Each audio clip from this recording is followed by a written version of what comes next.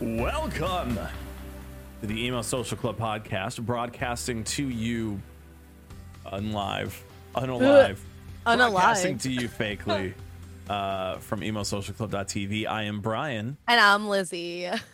This is not a live episode. This is a pre-recorded episode from like what 2018. Yeah, like it's when ESC first started up. And we were just like getting into interviewing guests together and like working together and everything. So, but it was a really good episode because it also got us written up in AP magazine. Yeah, so it did.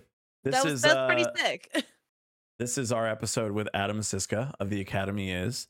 We've become great friends with Sisky Biz in the years since this, but it's Christmas time and we wanted to give you a gift. A nice little gift wrapped in a bow like they did when they announced their comeback. And you can relive it and live it continuously through this little episode. Yeah. This is reuniting. Reunification. The reunification. And this is also where he I mean, it's not a spoiler alert because it already happened. Unless you just haven't listened to it. Yeah. But he does mention that there is an additional Academy Is record in this, and that's what AP wrote about. So yeah, you can hear a little bit more about the old days and cool stories about the old days and the old records and, reminiscen. I'm in reminiscence. Okay. Yeah. So, I mean, not much to say. You can definitely check this episode out on everything else too, and let us know what you think about it on Emo Social Club on Instagram and X Emo Social Club X on Twitter and TikTok, and just give us the thoughts. Give us remember this. You could be like, I remember. Pepperidge Farm remembers. You could say that on our social media. The video has been on YouTube, so you can also go watch it on YouTube. It's a very old school video. So like we oh god, I'm having a stroke right now. We streamed this over. Please edit this out. Yeah. We originally streamed this over on Twitch, but it was like cozy living room, Brian's old apartment, like pre-studio, pre-anything. Like it was so raw, guys, and like the audio quality, we're gonna see what we can do about it, but you know what, it is what it is. But where else are you going to listen to this kind of like exclusive insider info? Nowhere. So exclusive. It's so exclusive for the past 4 years. Yeah. So enjoy, and here's our episode with Adam Siska, Sisky Biz of The Academy Is.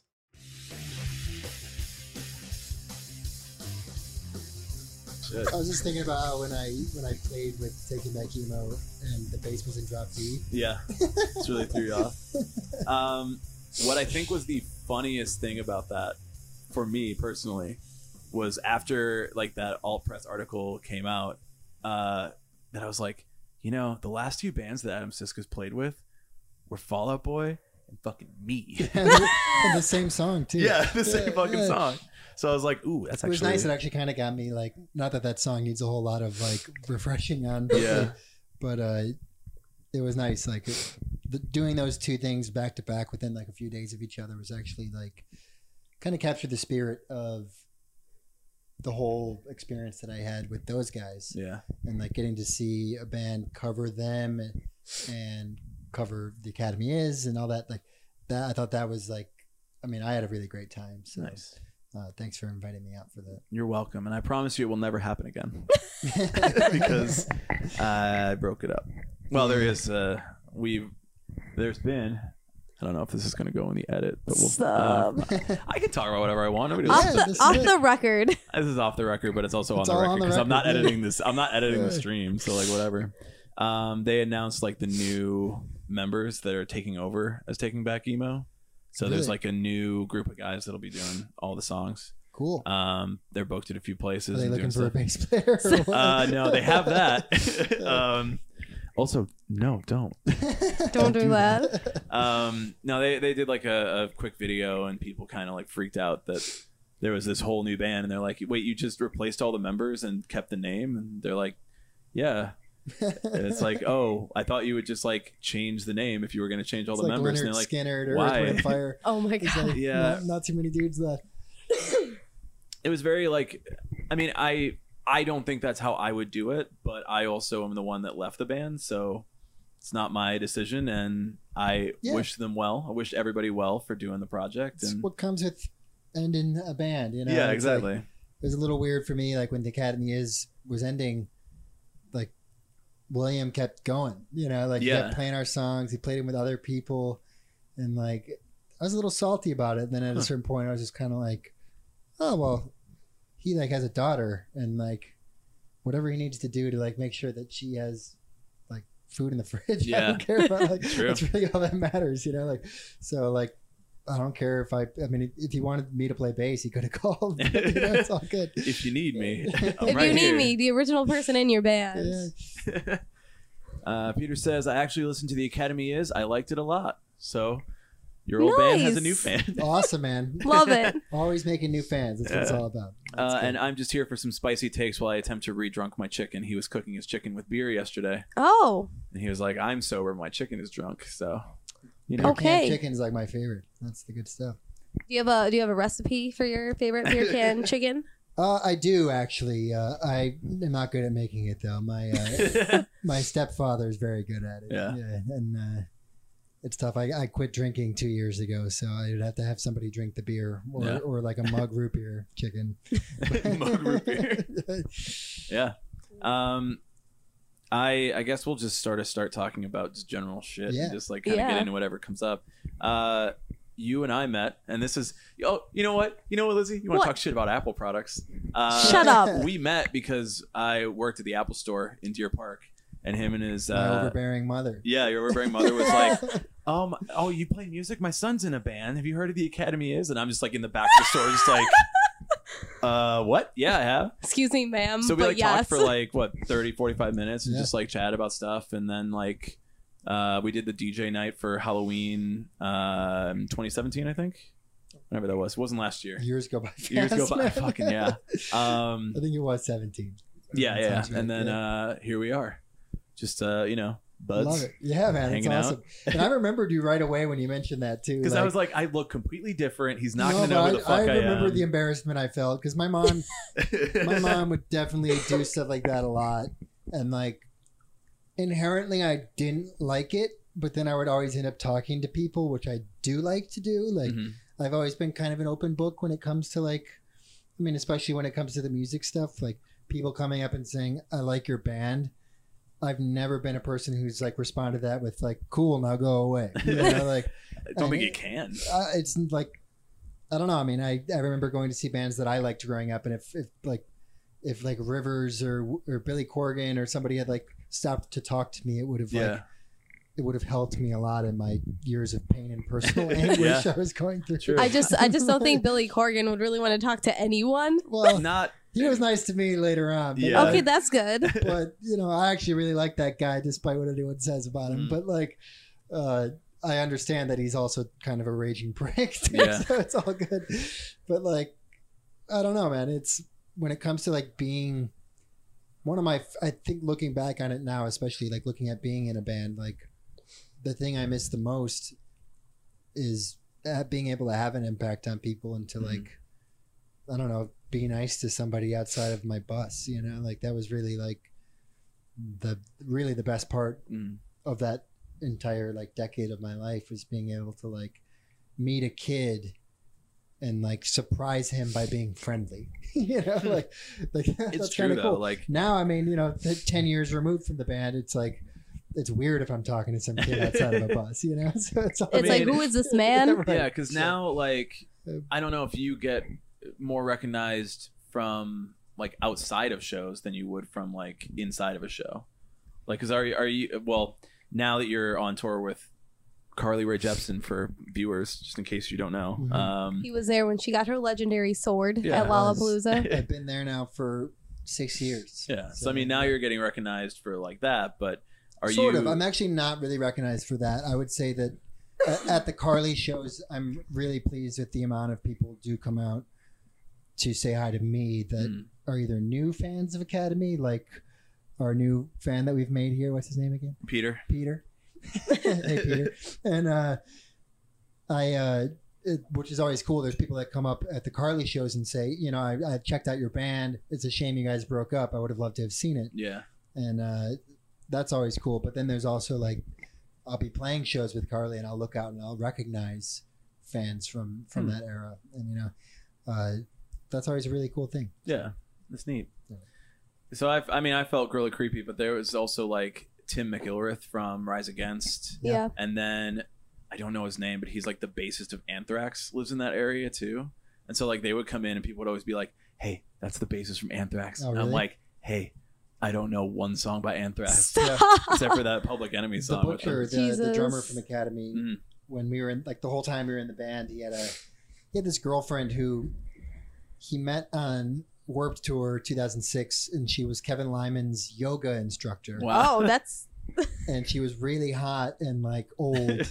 Oh. We were like 20. Yeah. He was probably like 22 or 23. His girlfriend was like pushing 40, and Oh. like definitely that babe.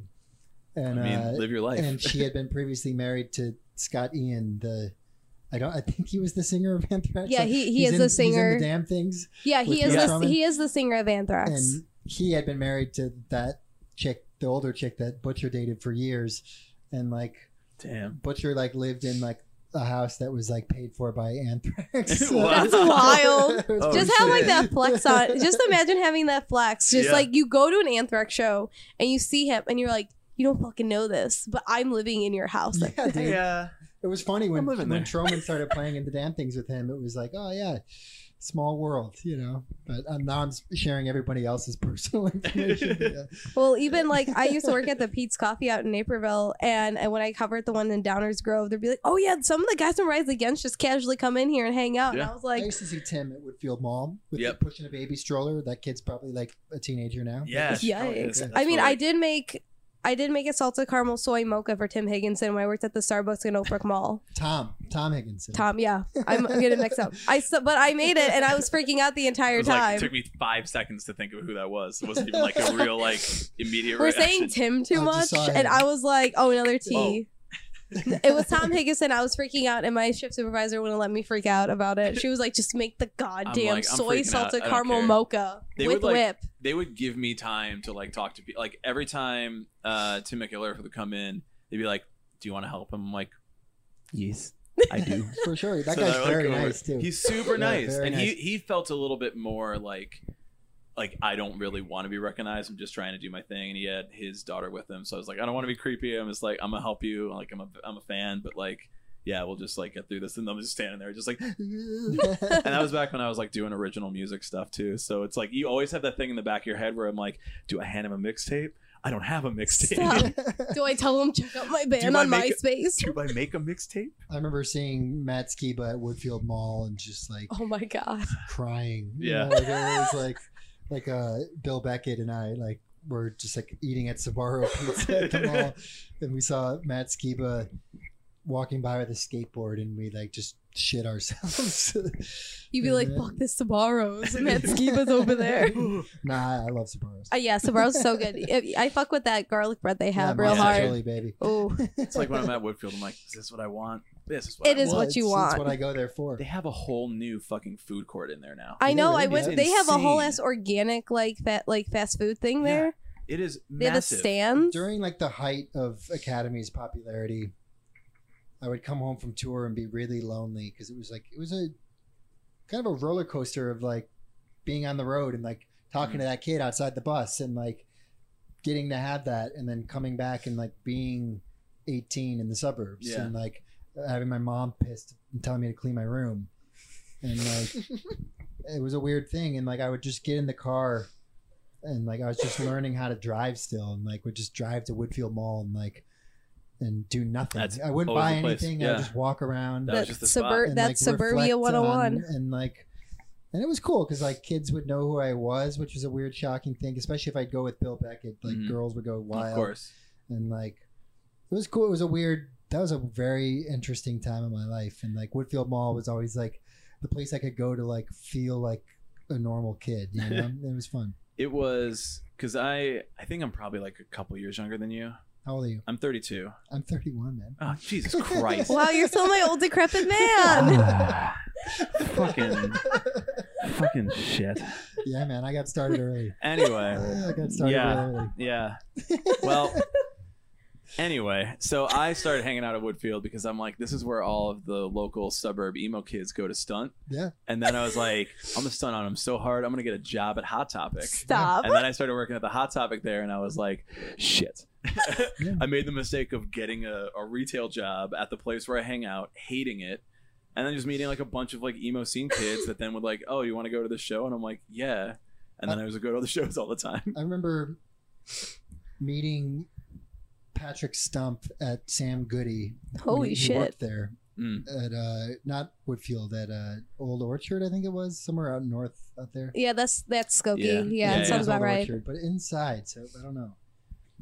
My memory's a little hazy on it, but I met him there, and like I just remember as the band was coming up, like thinking about the fact that like I mean a lot of people called our band and our genre like mall music, and like I think at the time I felt offended by that, but now looking back on it and like meeting like Patrick at the mall and like going to like Hot Topic and with those guys or my band and everything, like it really was kind of like this.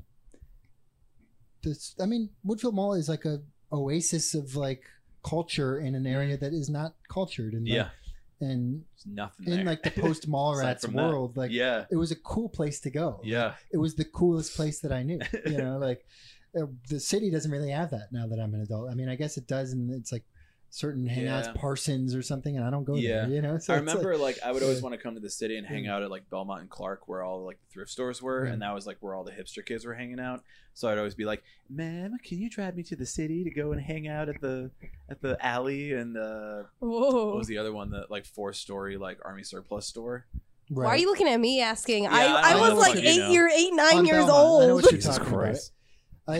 The Fall Out Boys were like the first guys that I knew that like had any access to the city. Is that know, like, do you refer to them as the Fallout Boys? No, Is that's- that That's I real. am That's now. real Is that dad their rock name? of you I right kinda now. do, yeah, I do refer to them as a collective, and like those were the first guys I ever knew that like had cars or apartments. Mhm.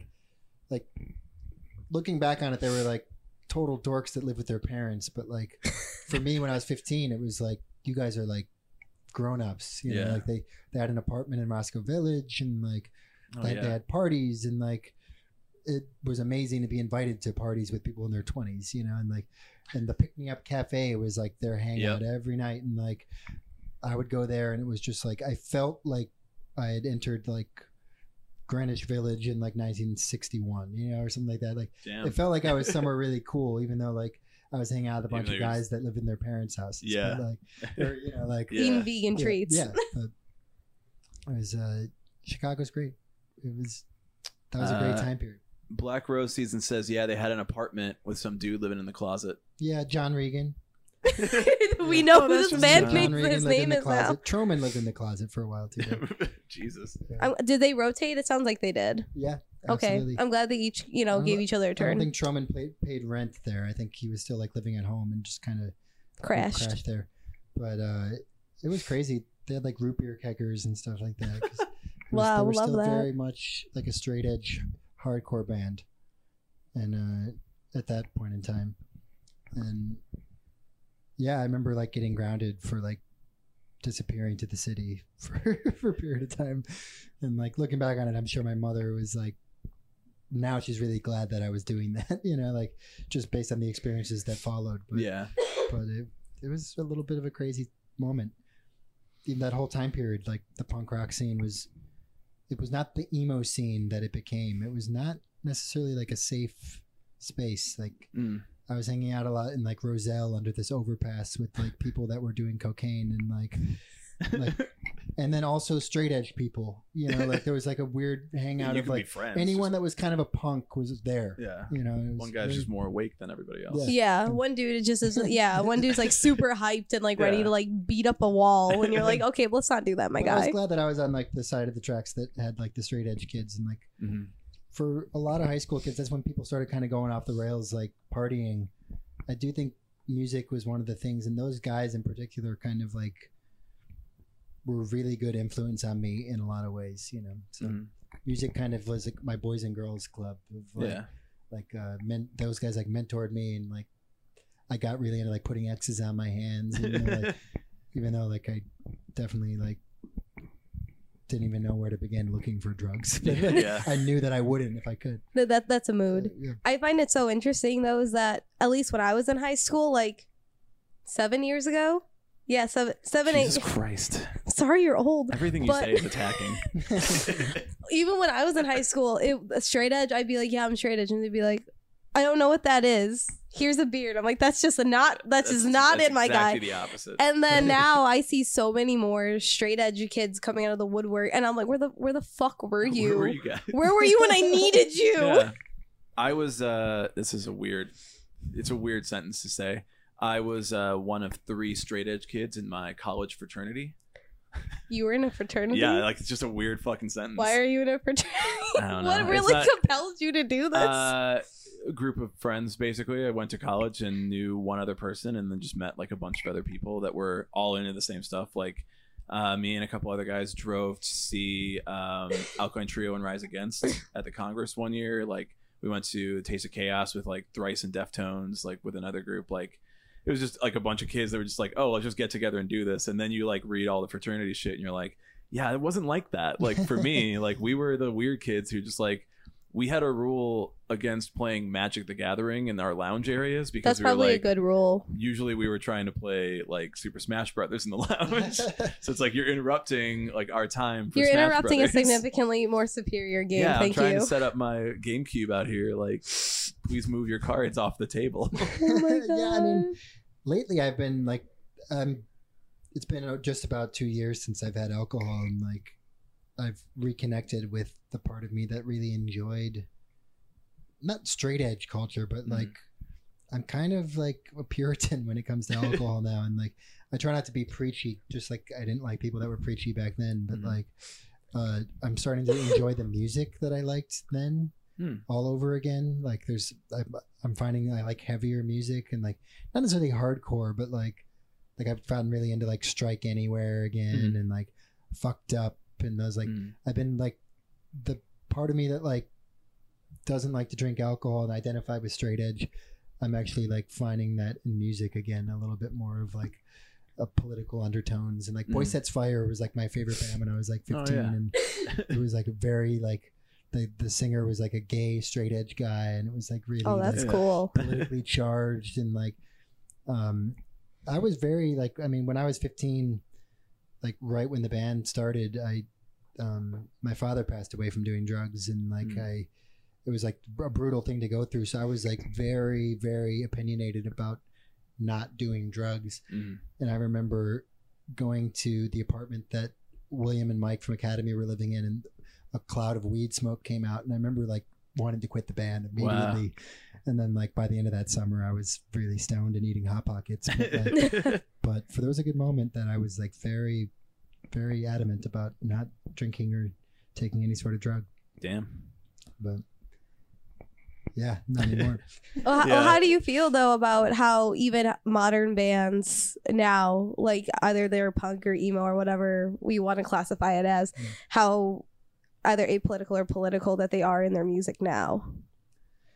Comparatively, I don't know. I mean, these days, like I like to get my politics from books, not even the news. You know, like I like to, like I was saying, I think before we were on, like I like to study things that like happened 15 years ago and no sooner, you know, like I like to let things kind of gestate, because you can kind of look at them a little more like clearly, you know, you can see the result of what happened. Like the war in Iraq is like just now becoming something we can really look at and understand like what happened, you know. And with as far as politics go, like I mean, it's just got to be good, you know, like like Strike Anywhere was like a really political band, but I don't even know that that's what I liked about them. I just liked the way that they sounded. And I don't really think I cared for like overtly political punk. Like, I don't, to be honest with you, I never really liked American punk music very much. Like, I didn't grow up on Rancid or any of those bands. I got into them later on, but I really like the British punk, and like that stuff got political at times, but it also like Mick Jones and the Clash like wrote songs about girls, you know, like, and that's what I always liked, was just like songs about girls. Still to this day, that's like what I want to listen to. And I like political music, but not when it's like, I mean, I worked a show in Vermont selling merch. I used to work at a venue up there, and I sold merch for Billy Bragg, who's like considered like a great political writer. And like, to be honest with you, I thought it sucked. And like, I met him and spoke to him afterwards, and he was a total jerk. And like, you can go on there and like talk about like working for the man or whatever, but like, I don't know, man. Like, it's sometimes contrived. So for me, it's just like, I don't know. I like the way, like, I like Fall Out Boy better now than I did like back then. Even like songs about girls, man. I like it. It hits you differently. Like, I think that what's really interesting to me looking back at like the music movements, like when political movements were happening. This is based on like something we talked a couple episodes ago. Gerard Way was saying that he doesn't think My Chemical Romance was necessary after Obama was elected. It just wasn't like the same mood in the country anymore. And he was writing really depressing music about life and love and all this stuff. And then it's like, well, we don't need that anymore. That's not what the music needs to be. And I think about how like Fall Out Boy and Panic and all these bands like grew so big at the same time. Hawthorne Heights being on TRL and shit. And it's like, but why do we need Hawthorne Heights right now? Because I didn't need Hawthorne Heights at the time, and I still don't think I do. But you be quiet. Don't need them. But I kind of see the same thing where it's like, it died out after 2008 when people tended to feel more like, oh, things are happening that I wanted to happen. I don't feel the same sort of like anger and disillusionment that I did when this music was getting really big, and then all the music kind of changed. And I think I didn't really listen to a ton of Academias after 2008. It was mostly like Santi. I don't think we made anything after 2008. Yeah, it was like that's a great time to stop listening. Yeah, exactly. Actually, yeah, because I remember Barrington High was that was the. Yeah, I didn't really like that record. Oh well, I'll say whatever I want to say about it. So cool. Yeah, that's a whole different can of worms. Yeah, it's like the interesting thing with Academy was like when we started. Our second practice I think we ever had, we were like kind of just writing our first songs, the ones that we would have been playing at like Knights of Columbus, and like we put on like, we had like a demo that we put out in 2003, and like when we were writing those songs, like there was like an old TV on in the background, and it was on mute, and our first practice ever was on March 4th 2003. I remember because it was my brother's 18th birthday. It's also Casimir Pulaski Day, so if you're Polish in Chicago, you know what's up. But we were out in the burbs, and I think our second practice, I skipped to go to a Big D and the Kids Table show at the Fireside, and I almost got fired from the band right away for skipping. So like around, I'd have to look at the date, but my memory serves. The second practice we ever had when we first really started like writing songs and kind of talking about what the sound was going to be. We had the TV on mute, but we were bombing Baghdad. And that night, the Operation Iraqi Freedom, I think is what they were calling it. The night that began was kind of the night that the Academy began. And I think that we initially had like a political edge, and we had this whole thing. I was going to scream in the band. And like, I was kind of all right at it too. I would take that like tuxedo vocal spray or whatever and like really go for it. And like, I could do it. And like, I was like, we were kind of wanting to be that. And I think pretty quickly we abandoned that idea. But what's interesting to me is like, I remember that so vividly, and like the war starting and like friends from high school, like going off to like fight. I don't really know anyone that died, but I know like people went over to Afghanistan and Iraq, and I went on tour. And it's a weird thing for me because between like 2004 and 2010, like I don't know what happened. I really don't. Yeah. Like phones weren't really such a thing. Mhm. Like I wasn't waking up and reading the news. I was in a parking lot talking to other bands and hanging out. And in many ways, it was like the best time of my life. But as far as like politics go, anything like that, like, I mean, I remember when Obama was elected and like I didn't vote. I was on tour and I didn't even know how to do an absentee ballot. And like, you know, like looking back on that, like, sure, it would have been great to vote. I knew who I was for. But everything that happened in those years, like I totally was just on a bus, like Yellow Submarine kind of vibe. Like I was gone, man. You know, like I really don't, like, friends got married. I wasn't there. Yeah. You know, like a lot happened and I was just gone. And I'm kind of grateful for that. I feel like those years, like I didn't really know anything. Like You got to just sort of shut off. it's been like a reconnecting in the years since the band ended, of like just kind of like joining with the real world a little bit. Yeah. You know? That's interesting. Yeah. Like I didn't even think, because I was just so jealous that everybody had a sidekick and I couldn't get one because I I wasn't had on one. T-Mobile. It was the band phone. Like everybody who was in a band was using a T-Mobile sidekick Yeah. because everybody had to be on MySpace all the time. It was Yeah, the I only mean, phone that had a T-Mobile MySpace Sidekick app. was amazing. Like Pete Wentz was the first guy I ever knew that had one, and like I immediately had to get one. It Yeah. was the first phone I ever had, and I even had the D Wade, like the Dwayne Oh my Wade God. edition. Sidekick. Oh my god. Jesus. But like the Sidekick, like was just like basically like I could take AOL Messenger with me, and Yeah. like for like an emo dude in that era, like the Sidekick was just for talking to chicks. You know, like I didn't Kind look of. at the news or anything. I didn't even really surf the web or anything. Yeah. It was like talking to other bands for one, like Mhm. which was a huge thing. But like in like meeting bands that like we hadn't ever met before. Like I remember talking to like the guys from like Steve from Punchline on AOL Mm. and being like, "Your band's good. Let's do a show." And then we did it. You know, like or like there was We the People Records, and like I remember like meeting a lot of people on the internet, and that was like the new medium, and Mhm.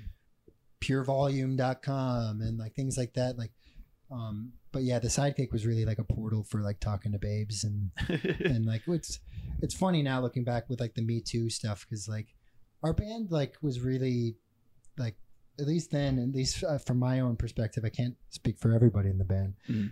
but Adam Siska's the only one being interviewed right now. Yeah, Adam Siska, this is Okay. his only perspective. but like the emo thing kind of like had this like be a really nice guy mentality. Mhm.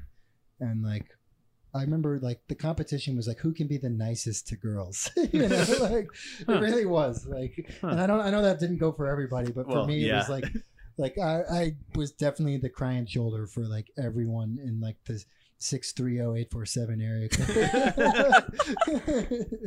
Like, yeah, just, Yeah, like don't worry, like he's a jerk. Do you like me? No, okay. I have a record. Do you like me now? Still no. Crap, you know.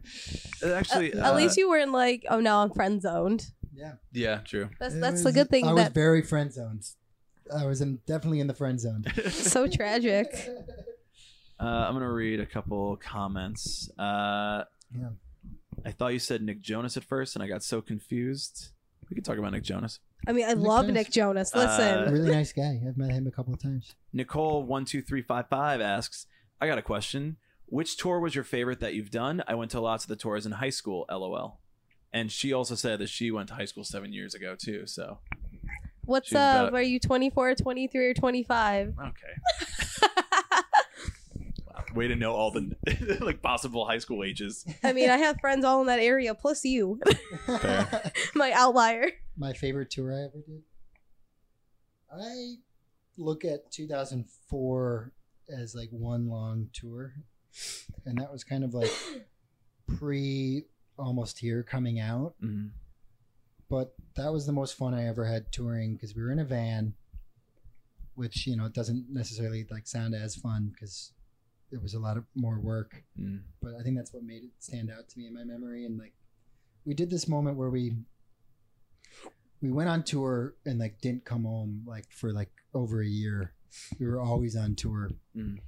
And looking back on at the laminates from that era, like we opened up for Lucky Boys Confusion, which was like kind of a mediocre tour, but we went right into Motion City Soundtrack, Mm. which is when things started to like or no, we went right into Armor for Sleep. So it was, we opened, Snaked Across the Crown, very underrated band. I loved them.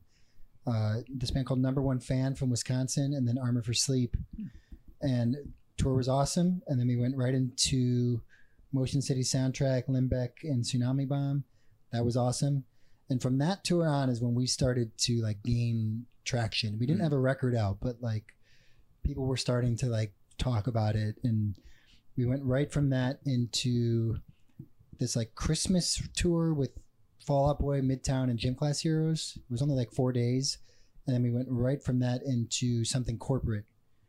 And after the Something Corporate tour, like it was on. Like people were coming out. The record came out on that tour.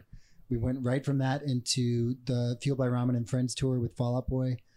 And that, I would have to say, definitively was like my favorite tour we did, just because Fall Out Boy, that was their first tour on a bus. They had just like, at the end of that tour, Cork Tree came out. So like things were getting big. Yeah. And it was like we were doing what we always did with friends from the suburbs of Chicago, but it started to feel like it was becoming, like dreams were coming true. You know? So that whole run, I know I just said a lot of things, but like that run, it was a crazy moment where like, my favorite tour was the year 2004. Yeah. Into 2005 too, because we kept doing it. We did that summer, we did Warped a little bit. We did All American Rejects that fall. It was awesome. And then we did our first headlining tour, which was amazing. Nice. So, yeah. Well, there you go. And Nicole is 24 years old. What's up? Me too. I don't know anyone who's 24 years old. Now you know me now. No, one person. You know me now. Yeah, if anybody else has any questions, I will I'll ask them for now. Sweet. That was the only one that I saw. Yeah, so ask some questions, guys. Nicole also says the Academy is and Armor for Sleep were my favorite bands. I missed one show in high school, was with TAI and Armor for Sleep. I missed it for a chorus concert. I got an A though. That's great. I mean, that's good. That's more important. That was 2007. Sleeping with Giants tour. That was a really good tour. That was the longest tour we ever did. It was like 65 dates, which like is a lot of tour dates. And we had there's 2 legs of it with a week off in between for Bill's daughter to be born. Wow. And then we went right back out. Like, wow. We toured a lot. Yeah. So it was crazy. A lot of hustle. Yeah.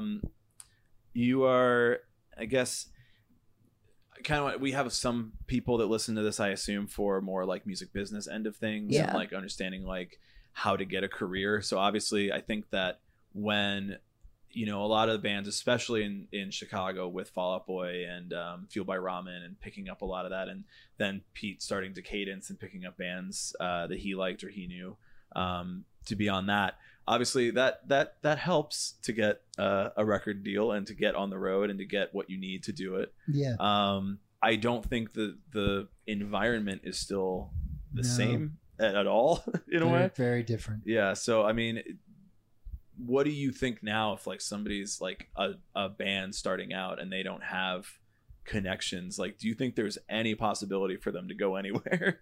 And just like reality of it is like, do you think there's a possibility? I juggle with that, you know, like I have a friend here who was like trying to start a band with me and he was a talented writer and stuff like that. And it's difficult, you know, I can't say that I would like recommend getting into it, but like at the same time, like people have to keep doing this in order for it to mean anything. And like, you know, I'm firsthand somebody who can say like dreams came true, you know, and like at that time period in 2004, like nobody knew what to do. I mean, Napster had just come out, like they were basically saying that the music business was like over. And like, you know, I don't think that one thing that is really unique to our particular little scene, and when I'm speaking of that, I'm not necessarily speaking of like Decadence and everything like that, more so like Knights of Columbus. And with that, I would lump in what the Academy is in Fall Out Boy, and then maybe some other bands that you didn't hear about. Or if you did, then you were there and you know what I'm talking about. And it was amazing. Yeah. But, you know, when Academy was starting, there was this band called Fairweather on Equal Vision. And I remember specifically being like, we're going to be as big as them and being like, no way, that's never gonna happen, you know, and like I think we could, like we could mean anything as close to, and like most of you probably haven't heard of Fairweather or don't listen to them, you know, like, so it was, the mindset was really small. And I don't know if that was the case for like Pete specifically in Fall Out Boy. Like I think he was a very savvy businessman from the get-go, and I think he getting into pop punk was a business decision compared to hardcore. And I think I was really lucky to be like a bystander for his brilliant agenda. And like, you know, as much as when I was in Academy as I hated to be like pigeonholed and like feel like I was riding the coattails of somebody else's success, but looking back on it now, like, yeah, 100%. And you know, I think Almost Here was a good enough record that I do think we would have had some people listening regardless, but I think we were really lucky to ride in on that wave. And the advice that I would give, and I give this to like my buddy who wanted to start a band in Logan Square, I see bands around here that are playing, and they're playing at like bars, and for people that are spending money at the bar and not at the merch table, and they're not really even focused on giving a product to the people. And for us, you know, like I said, it was really easy because there was already this scene that we like showed. Academy has showed up really late to the Knights of Columbus scene, and we got in just in time because we were part of ending it in a way. Like we took it with Fall Out Boy, and I think that was really it. Took it to like a national level, or like at least a regional level. We started going to play in Michigan and Minnesota and stuff like that. We were always looking for, and I can speak this because I saw Pete doing it firsthand, and those guys were really savvy. They weren't playing in the city to their friends, which they had plenty of. I didn't know who they were. They were getting me. Before I was in a band, I was a diehard Fall Out Boy fan. I was like I was their webmaster. I would go on and update the site for them. And my God. Because they didn't have that capability from their phones and stuff back then. And they knew that if they could get kids energized, that counted for something, because people over 25 or even over 20, they're not looking for something to believe in. They're looking on how to like pay the bills. So kids are really the place to go. And when I talk to friends in bands in Logan Square and I go see their bands play, and they're playing to like people that like have jobs and are paying or drinking at the bar, or like paying the Coke dealer or whatever, like those are not who you want to get to listen to your band. I always say like burn like 1,000 CDs, find like your cousin who goes to like Lane Tech and tell him to show it to everybody at school, and then invite those kids to like a show at like a VFW hall. Like the youth is always going to be where it's at because they're passionate and they're looking for something to believe in. You know, as at 31, I don't believe in anything. Like I question everything. I see bands and I say, are they really good? I don't really know. It's a different thing. As a kid, I would have died for the bands I believed in. And I really do. I think that's really the avenue to go down. For Academy, when we came out, we made 2 songs. We gave always give your music out for free. And I know that's different now with digital because everything's free, but like, and maybe don't give a hard copy, but like put your lyrics out there, give people stickers, build your street team, build a culture. With Academy, before we even had more than 2 songs, we started building a brand, and other bands hated us because we came in more confident than they did, and we stole their audience. They did all the groundwork, and we came in and like just milked it all with having a brand. I think that's so interesting because there's a lot of bands, they just start it and they're like, I'm just here for funsies, and then they eventually fall into it. From what I've noticed, especially around here. I also find it interesting how there's a lot of bands, at least in the city, who pretty much almost refuse to play suburban shows, or they just really do not want to. Like they'll do it, but they'll complain about it.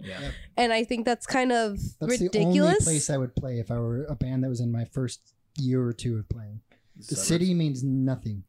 Well, the city can mean something if you're trying to be the kings of Logan Square and play to people's Coke dealers, but that's not. I mean, some people really want that MO. That doesn't mean anything, you know. Like, and you can look down on like mall music or whatever you call it, but I've got a few friends that bought some really big houses and touched a lot of people's lives while they were doing it, you know. So it's you know, you gotta go somewhere where it means something, and I really think that is where that scene succeeded. And you know, for me, I was like on the other end of it. I was a believer. I mean, I would go to those shows every weekend, and I would make my own flyers for those shows on like the paint thing on like my crappy old computer. Yeah. And I would tell everyone to come to the Fall Out Boy show.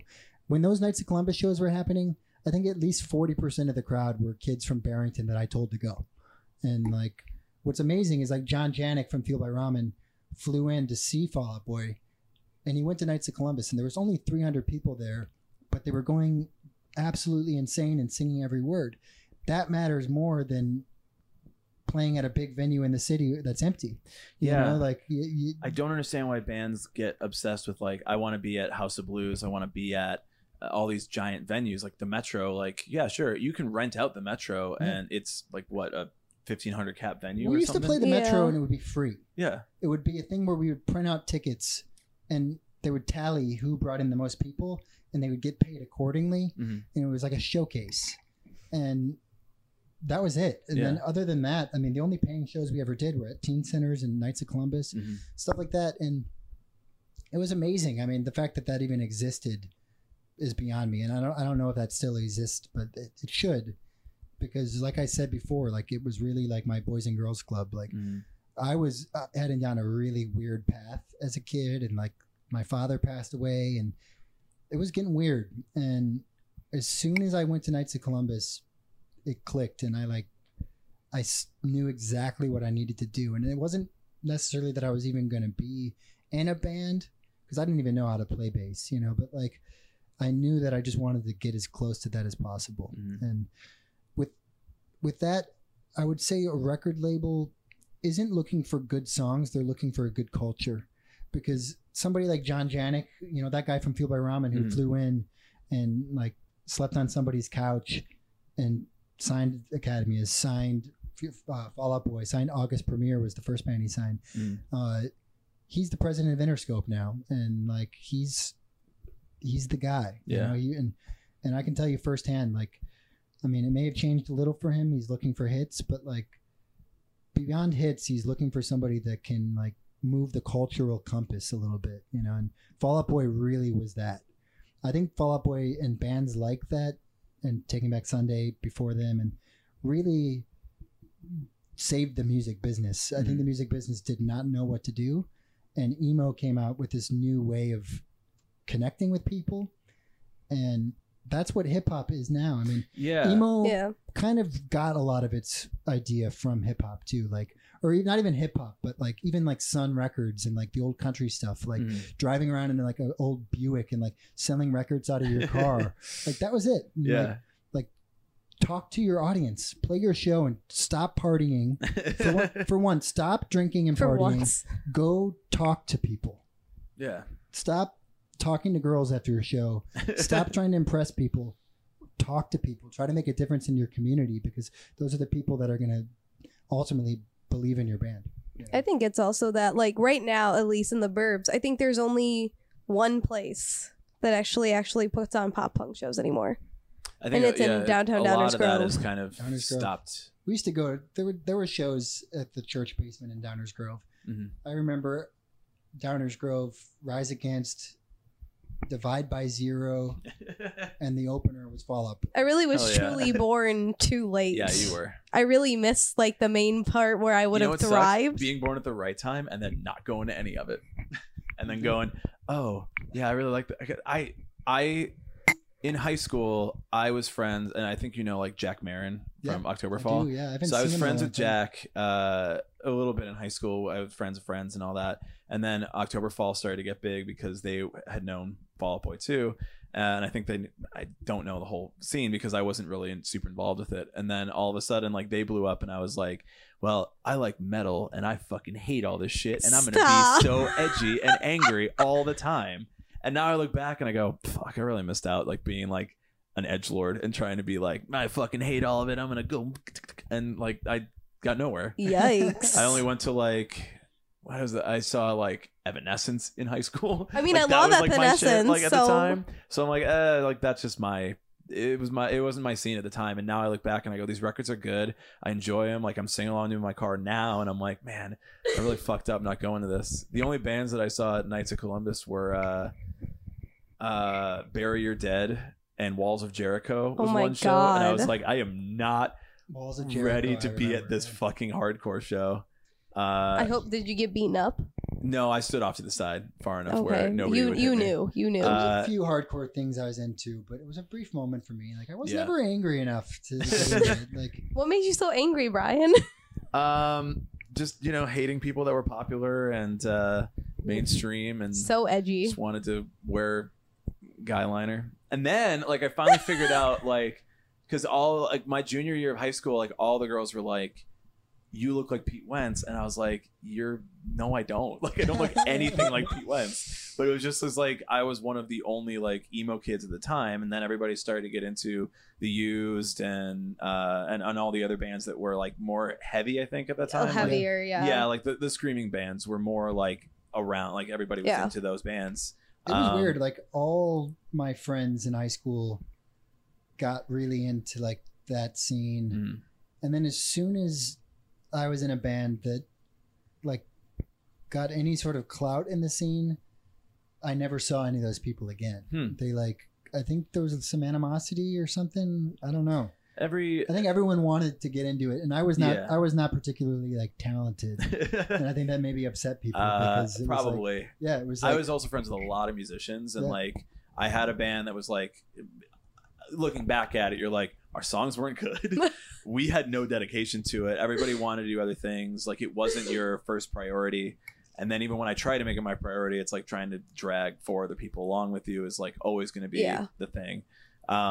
So in high school, it was like when all this stuff was happening, it's like, this could be me if I just put in that time a little bit more and the right way. And then it was like, yeah, but now the ship has sailed. Like the wave is gone and you weren't on it. It's amazing how it happens. I mean, I'd kill to like get involved in some great scene and get to do it all over again. Like if I knew then what I knew now, like, I mean, I always say like, I wish that I could put out Almost Here now, you know, like I would know what to do with it. At the time it was just like, I had no idea what to do. I mean, I had a lot of problems, I was a weird kid, like, I don't know. It's you don't get to do things twice, That's the unfortunate sometimes thing. You do, but I'll ask a couple questions here. Black Rose Season asks favorite the Academy is song.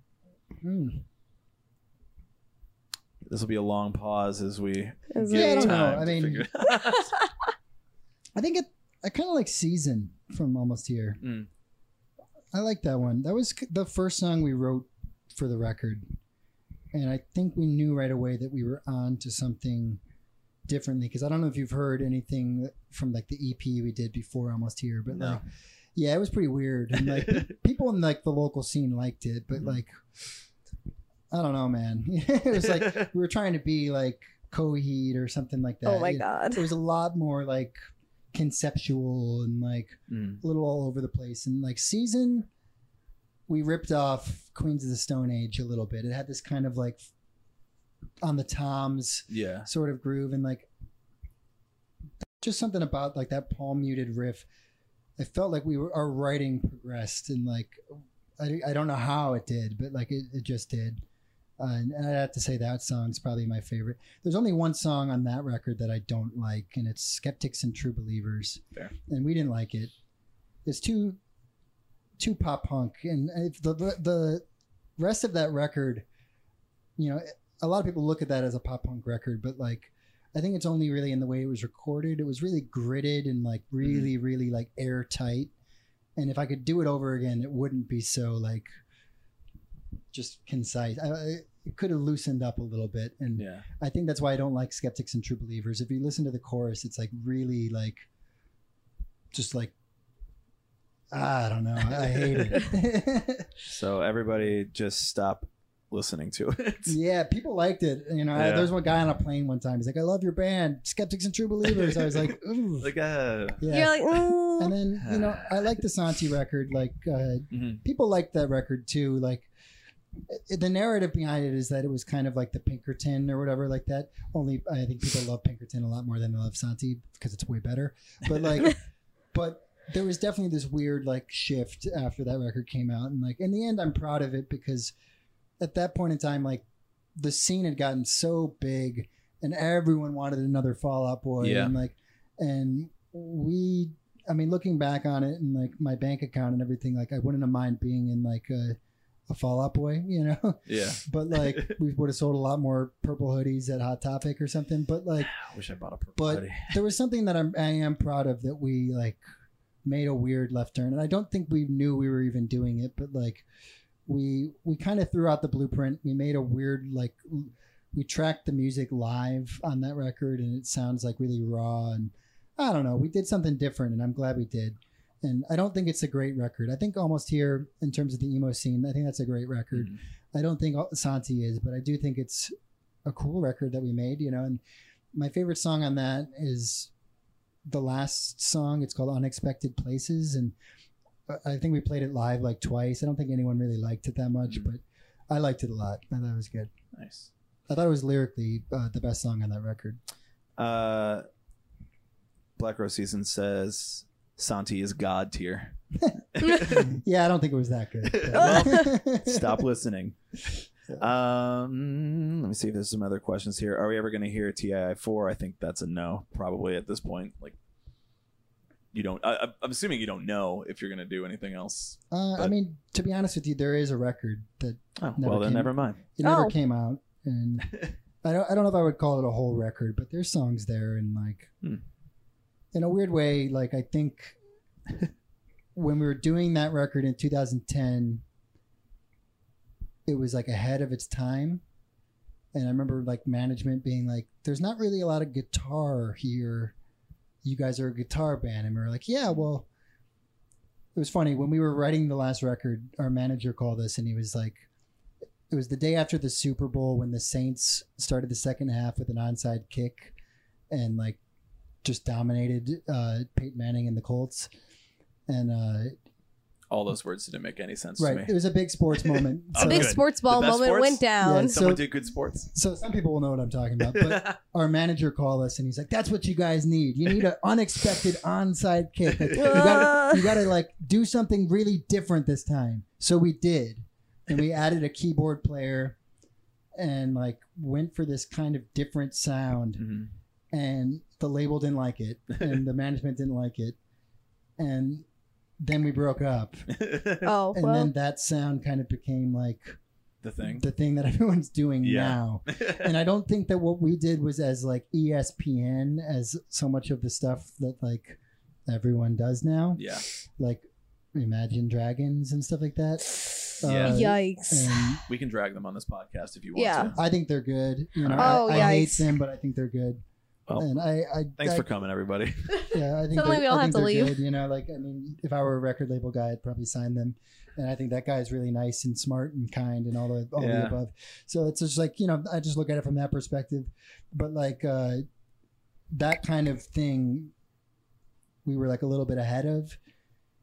I feel like we missed it a little bit, and if we put out that music now, I don't think it would be big for us. But I think it'd be worth people hearing. They might hate it, but I think with the emo revival, people would be like super hyped for it either way. I think people would be like, oh, this doesn't sound like them, but they came out with something. I feel like they would just be happy with literally that. The chat was just like, please drop it. Like immediately. I was think like, the all right. fourth best record, or the fourth record that we were doing would have been the second best record that we did. I think that we found the energy of like when it felt like we were making our first record in a way, you know, like, which was a nice place to be in. And it sucks that it went the way that it did. Like the label didn't really like it. So they sent Bill in to do a lot of like co-writing with people. And that kind of, some of the co-writing that he did, I think became his solo record. And I didn't really like it at all. And that's kind of why the band ended. It was like, well, forget this, you know, like, we were doing something we were passionate about, and then we were doing this, like, Bill had this song called like Girl, You Should Have Been a Drummer or something like that, and I hated it, and he put it out. And if he's listening to this, Sorry, man, I didn't like that. I don't think you did either. So it's all good.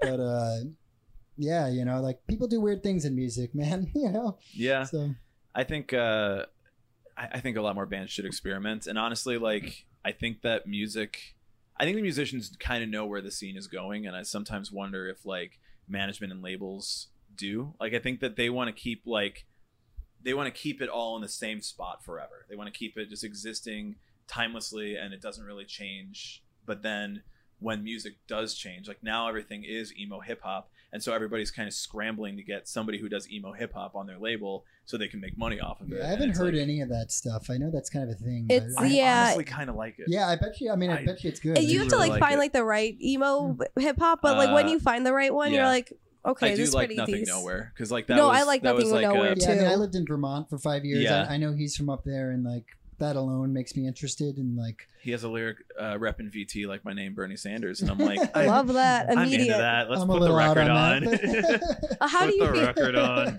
Well, how do you feel about how this whole DIY culture is now? Like everyone's like, I want to be DIY, and then you see the record labels trying to also brand as DIY when it's not Yeah. what it is. How do you have any feelings or know how about that? Because it kind of is like they're trying to keep with the times, but it's also like I mean, I think backwards. that kind of in a nutshell is like what I was saying before, where like the label had no, when a band like Fall Out Boy showed up, the big head honchos in those offices in New York or wherever they were that was the luckiest day of their lives, because they were scrambling, wondering what to fucking do. And then this band shows up that says, wait, they have fans and they make a ton of money? What are we supposed to do? You know, like Yeah. that's where the label is supposed to come into play. Yeah. And like the emo thing came in with this built-in audience, and like the label didn't have to do anything. You know, like the label would give like tour support to young bands. Mm. Academy has never touched any of that. They would be like, so you need all this money. We're like, oh, no. Like, you'll see, we sell a bunch of shirts. And that was it. You know, and like that's when they were like, okay, we better find a way to make money on the shirts. And they started doing the 360 deals and stuff like that. You know, because like that was kind of it. And like, yeah, I mean, the thing that's weird is like, if I could do it all over again, I would have never gone to a major label. You know, like that was, you know, it sounded like a great idea at the time, but like the wave we were riding in on was big enough that the kids didn't really care. You know, I think that Fuel by Ramen would have been huge regardless of a major label conglomerate behind it. And Atlantic treated us well when things were going well, you know, and they stopped treating us well when things stopped. And like looking back on it, it makes perfect sense. Like we stopped making them a bunch of money. right, and they're like, okay, And, bye. like, I had this really eye-opening experience where like in 2009 we did a tour where we put this band called Carolina Liar as the opener, and we had never heard of them. They were not popular in the emo scene. They sold like $10 of merch every night on our tour, and they had a radio hit that was like platinum. And we played at Roseland in New York City, which was our biggest headlining show we ever did there. It was like 3,500 or something like that. It's a big artist now selling out that room. That's an accomplishment, you know, like that venue's gone now, but like 3,500 people came out, and the label came out, and they took Carolina Liar, the opener, out to steak dinners because they had a song at radio. And we didn't. We never had that. We had a culture. We had a ton of fans. We were selling. That band couldn't have sold out like a free show at like Empty Bottle, you know, like, and I started to see that if we weren't going to have a radio hit, we had no business being on that label, and that we kind of shot ourselves right in the ass with like signing that deal, because we were angry saying the label doesn't care about us, but we weren't delivering the thing that we signed up to deliver. So, you know, the DIY thing, I mean, I would say if you're in a band, don't sign a record contract. I think it's way less necessary now too. Yeah, like I don't feel do like it was the dream of 2005 was to get a record deal and like get all that opportunity. And I mean, when 2005, I didn't know what the fuck a record deal would do for you. Then you learn and you're like, oh fuck, I never should have wanted that. I mean, Right. for us, I mean, like they flew us out to LA. We went out to a nice dinner. Pamela Anderson was there at the table next to us. I kid you not. And was that a move? Of Was that course, you know, like damn? we saw Pamela Anderson. We went to some party. Claudio from Coheed and Cambria was there. Yeah. And we were like, yeah, we'll sign. You know, I mean, Like we wined, dined, and Yeah. everything. I I'm mean, here. that's what the crazy thing was that we were done with Almost Here. The labels all liked it. I don't even think they listened to it, but they knew that it was like the new wave, you know, and they wanted in, and there was like a bidding war between Sire and Atlantic. You know, like Sire was like a Warner Brothers conglomerate kind of deal. Lava Records. There was every major label wanted us, and we went with Atlantic, and we never made royalties because they put so much money into promoting the record, and none of that promotion stuff really mattered for anything. And we made Almost Here for $9,000. We sold like, it's just shy of being a gold record, and we would have made a lot of money on that, and we didn't. So it's like the label don't sign a record contract. You know, do that once you have nothing to lose. Yeah. Once you're in a position to tell them what you want and to control the outcome, like don't sign to a label. Build a culture, you know, put it all online, tour, talk to people, you know, put it all out for free. You know, look at Chance the Rapper. You know, I mean, it's you can crazy. literally put out all your music for free. Yeah. Grow better than you'd ever do on like trying to get signed to a record label. Yeah, I mean, they're not going to do anything with it. The thing is, if you make 1,000 records, you can sell all of them, even if it takes it 10 years.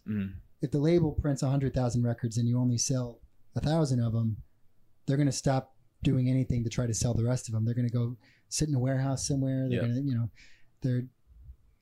you're going to go, they've already lost a ton of money on you. They're going to stop taking any interest at all.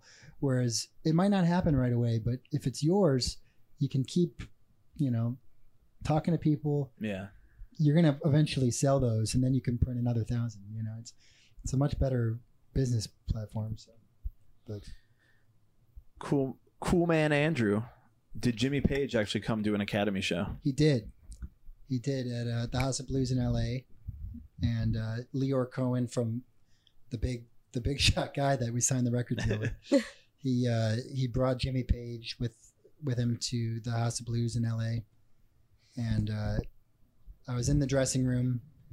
Leor comes in, and he's a big shot. He was in the press this year because he was wearing a "Make America Great Again" hat with Kanye. Yikes. Great guy though. You can be a nice guy and have some He's like a disagreements. rich Jewish guy, you know. Like I get it. I think he liked the embassy move, but he came in the dressing room, and I was already nervous anytime he was around. And he goes, "Hey, I want you to come meet my friend Jimmy." And I'm like, "Of course, like I'll be on my best behavior with anyone you want me to meet." Yeah. So I come over, and I'm like, "Holy shit, that's Paige." You know? So I talked to him a little bit. He said some very kind of stuff that would get him canceled. Oh, okay. He was kind of a raunchy dude. Yeah. But he was really nice. He was sitting on a couch with like 7 like beautiful women surrounding him that he wasn't talking to. And like you could tell we're just like escort type, you know. Oh, like, yeah. Oh. It was crazy. But sorry if you're Jimmy's wife and you're listening to this. I But, can almost confidently say that she won't hear this. She's probably listening right now. What the fuck? I was just browsing Twitter and I hear my name. But Browsing Twitch. he was up on the balcony watching the show, and I was really embarrassed because like the bass lines on Almost Here are like pretty tame. Mm-hmm. And I felt pretty lame that he was watching it. And I was like, I would have practiced a lot more if I had known. To be Just, like, honest turn with you, around, though, try I to don't hide really him. like Page's playing that much. Like, I don't really like Led Zeppelin, and people get pissed at me. Oh, I hate Led The Zeppelin. one song that I like is Dire Maker Yeah. from House of the Holy. And I said Holly It's when I was a okay. kid because I didn't know how it worked. Yeah.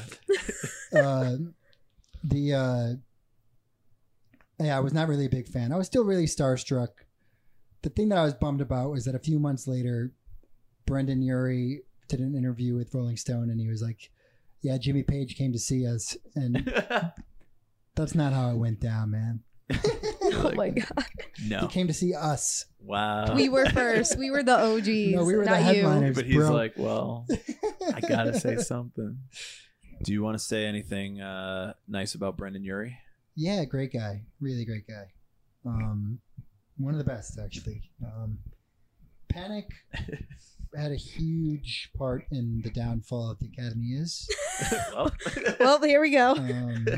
Not anything they did in particular, but, you know, I've never talked about this publicly at all. So you're getting Spicy Insider takes. scoop. whoever these 4 people. Yeah. If there's still 4. All you idiots that were here before and left, you didn't hear any of this. For like a year before Panic at the Disco came out with the first record, like there was Fall Out Boy and there was The Academy Is, and the record label really loved us. We were their number 2 band. Mm-hmm. And as soon as that band showed up, we were playing in Vegas at this place called Jillian's, and this guy Scott Nagelberg, who still manages Panic to this day, he came and he goes, "There's this band I might manage, and they want to meet you guys. Can they come in?" And we said, "Of course." So they came in the dressing room, and they were like really nervous. And Brendan had these like thick frame glasses on. He looked kind of like Hilary Swank in Boys Don't Cry. And Spencer was like baby fat. They were all just like really shy, nervous, so happy to be meeting us. They liked the band. And we kind of took them under our wing. Fall Out Boy took them under their wing. And that record came out. We were in the UK. And it came out big. Like, I think when Almost Here came out, it sold like 4,500 copies the first week, which is nothing by industry standards. But for a first time record we were putting out, you know, it was good. It was a good debut. Panic came out and sold 9,000 their first week. The scene had gotten bigger, and part of that was the groundwork that we had laid. You know, like Decadence was beginning with that, and also we weren't on Decadence. We were just on Fueled by Ramen. And Panic came out. They were the biggest fucking band in the world by the end of the year, and we had them opening for us for a tour, and luckily the tour sold out really quick, and I didn't feel like they were blowing us out of the water by any means. In the UK, I felt it a little harder because they were really, really big there. But in America, I thought the tour was great, and they were supposed to be the opener. It was going to be them, Hello Goodbye, Acceptance, and us. And by the time the tour came, they were direct support and probably should have been headlining. Not probably, definitely should have been headlining. Wow. But because the tickets had been sold out for a while, no one left. It was not like an awkward thing. But it harmed us on a creative level because everyone from management and label pivoted. And now, before Panic came out, it wasn't you need to be like this kind of Fall Out Boy thing. We were very, very different than Fall Out Boy. Right. Some people might not agree with that, but we were. I was there. I remember. And our whole thing was very, very different. Panic's thing was unique, but sonically, Brendan sounded a lot like Patrick. Yeah. And for the first time, there was this thing that we were on the outside looking in instead of like we were this new poster child for the scene. Yeah. All of a sudden, the scene was this eyeliner, theatrical, and the scene was all the better and all the bigger for it, but we didn't get it. And that's why we made the Santi record the way that it was. And you know, that was kind of the end of our like trajectory. And like that, you know, was a painful thing to go through as a band. That being said, like Brendan Urie is one of the kindest people I know. And every time I've hung out with him over the years, regardless of how big things were going or how bad things were going, because they had their moments where things weren't going so great. People left the band, people had drug problems, people had, you know, all the above that can go wrong in a band happened to them. And that guy has been 100% the same person since the day I met him, which is really kind, family oriented, keeps to himself, plays video games, hangs out, nice to everybody, nice to his crew. And that's all I really look for. And the success that they're having now, wow. Yeah. Wow. You know, and like, you know, I tried to get the gig playing bass for them and they wanted a girl. And damn, you know, that would have been fun. Yeah. But I'm proud of them. I'm proud of Brendan. And, you know, my crew with Carly Rae Jepsen all works for them. So a lot of our whole Academy crew works for them too. Wow. And those are like some of my like best friends growing up. And like, it's a weird thing, you know, like my favorite part of being in the band was being able to employ my friends and, you know, like, and I'm glad they still have jobs and that it's with somebody who's really nice. I mean, that guy is a class act. And you think about like the Me Too stuff. I've seen some weird stuff. Not that guy. That guy's just like hangs with his wife and dog and plays whatever that game is what the kids are into now. Oh, that Fortnite. He's playing Fortnite all the time on Twitch. It used to be Red Dead Redemption. Yeah. You know, like back when it was the first round of that game. But I mean, that guy deserves every bit of success he has. And you know, it's always easier to quit when people are saying that you're past your prime. Mm-hmm. It's embarrassing to be in a band when people are like, oh, well, that's over. And people have been saying that about Panic at the Disco until like a month ago. So, you know, I mean, I've seen stuff even like on a personal level on like Facebook, people being like, they're still a thing. It's like, yeah, they're still a fucking They're thing. probably bigger now than they were when they first. I mean, they have like started. Radio hits still, like big radio at least hits, 3. I'm gonna stadium go tour. so far to say that Panic at the Disco is the biggest band in the world right now. I think that's very I fair. think that's a pretty fair. Because other bands don't sell shirts the way that they do. They don't have a culture the way that they do. Yeah. They don't have their Imagine moms Dragons wearing. doesn't have it even close. Yeah. I'm telling you, like, I've seen what it is to be a meaningful band, and people care about that stuff. You know, this last time I went and hung out at Allstate when I bumped into you. Yeah. Did I meet you then too? No, I wasn't at No, Allstate. yeah, I was with my girlfriend. Okay, gotcha. So, yeah. I tragically was in class. Yeah. Very tragic. I thought the crowd looked tired. Mm. At the United Center last summer and at the last Allstate one, the crowd was like rabid and crazy.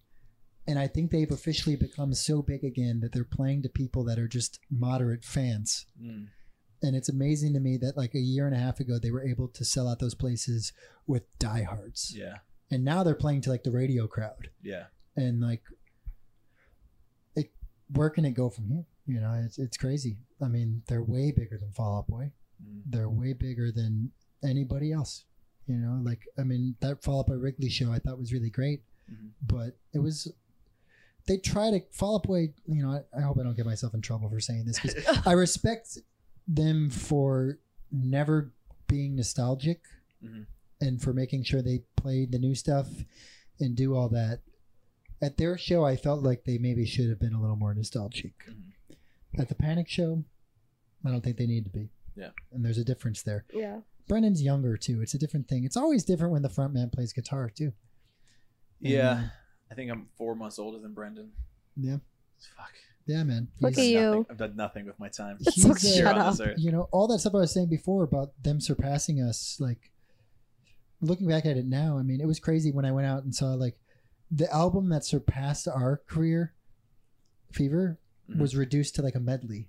And all the fans that were there were here to see something else. And in a way, like, not that I needed, like, healing from that, but in a way it was kind of like a nice bookend on the story of, like, our two bands, because we were close. I was particularly really good friends with Ryan.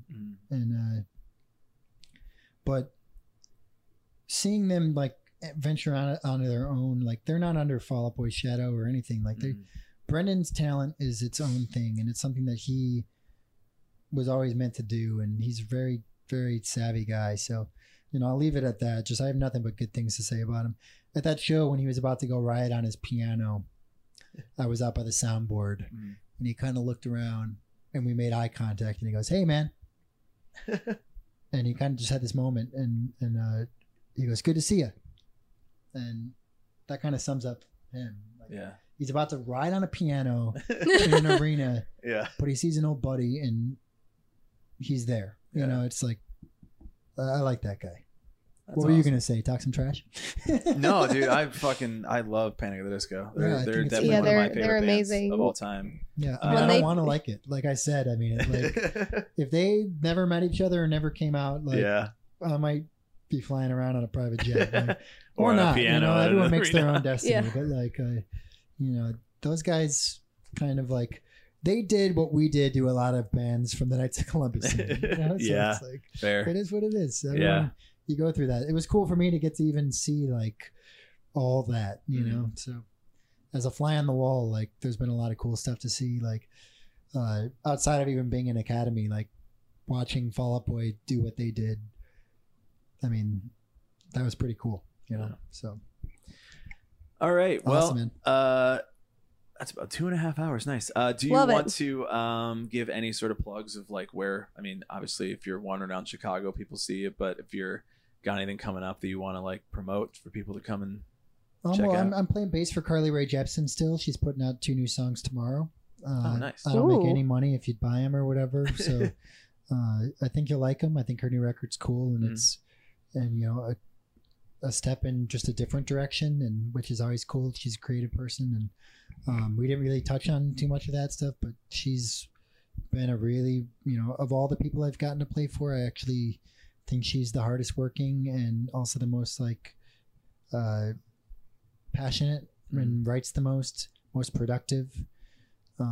So check that out, and if you don't really care for it, maybe still even try coming out to a show sometime, because I think if you ever enjoyed any of the bands I played in, I think you'll enjoy what she does live. I think we got a really good band and it's fun. Other than that, I just love this city in Chicago. I don't know if most of your listeners are here in the city, but sort of back and forth depending on where we're at on Twitch. We have somebody in Germany. We get some people I on love Twitch it there from too. all over. I'll be there in Germany in a few months. But Chicago is, I could have done this 2.5 hours just about the city. Like, I moved away when I was 21, 22. Never wanted to come back. Moved to Vermont. Went from there to LA. After 8 months in LA, I really wanted Chicago back. And now that I'm back, I mean, this place is like really like the fuel that keeps me a happy person. Like, it's been weird adjusting to like life not always on the road. Yeah. Because I'm somebody, not everyone likes to tour. I love it. And Chicago has been the one thing that, like, if I never get to go on tour again and I just am stranded here forever, I'm okay with it, so Nice. I love this city, and I love everybody that's from here. So, well, not everybody, but, A good amount of people. But yeah, thanks for listening, everybody. Yeah, awesome. That was been Adam Siska of The Academy Is. We have terrible outros, so we're just gonna do from all of us here at the Emo Social Club podcast. I'm Brian. I'm Lizzie. And goodbye. Just fucking You want me weird. to give you a little... Yeah, you Sure. can do a. Yeah. Hi, it's me, Sisky Business, and you're listening to the Emo Social Club podcast. Bye. Thank you for checking out this episode of the Emo Social Club podcast. If you enjoyed it, which I mean, you probably enjoyed You it, did, duh. and you should just rate us 5 stars on everything. Promote. Go listen to The Academy Is. You know what you should do is go check out The Academy Is. Go listen to them. Yeah, and make sure that you rate us 5 stars and let us know what you thought. And maybe you comment on somewhere and you're like, hey, I'm really stoked for more Academy Is, that now that they're back together and they're playing shows. Just bring Let it us know back you're up. excited. Just Yeah. bring it back up. Say like, hey, I saw this and I listened to this again after 4 years. And guess Yeah. what? Still holds up. Still holds Yeah. up. Put a thumbs up Put a thumbs up somewhere. somewhere so we can see it. We'll be back next week with another episode. Happy holidays, whatever. It's It's I'm a Brian. time. I'm Lizzie. Bye. Jesus. Whatever. I think both of our brains are going.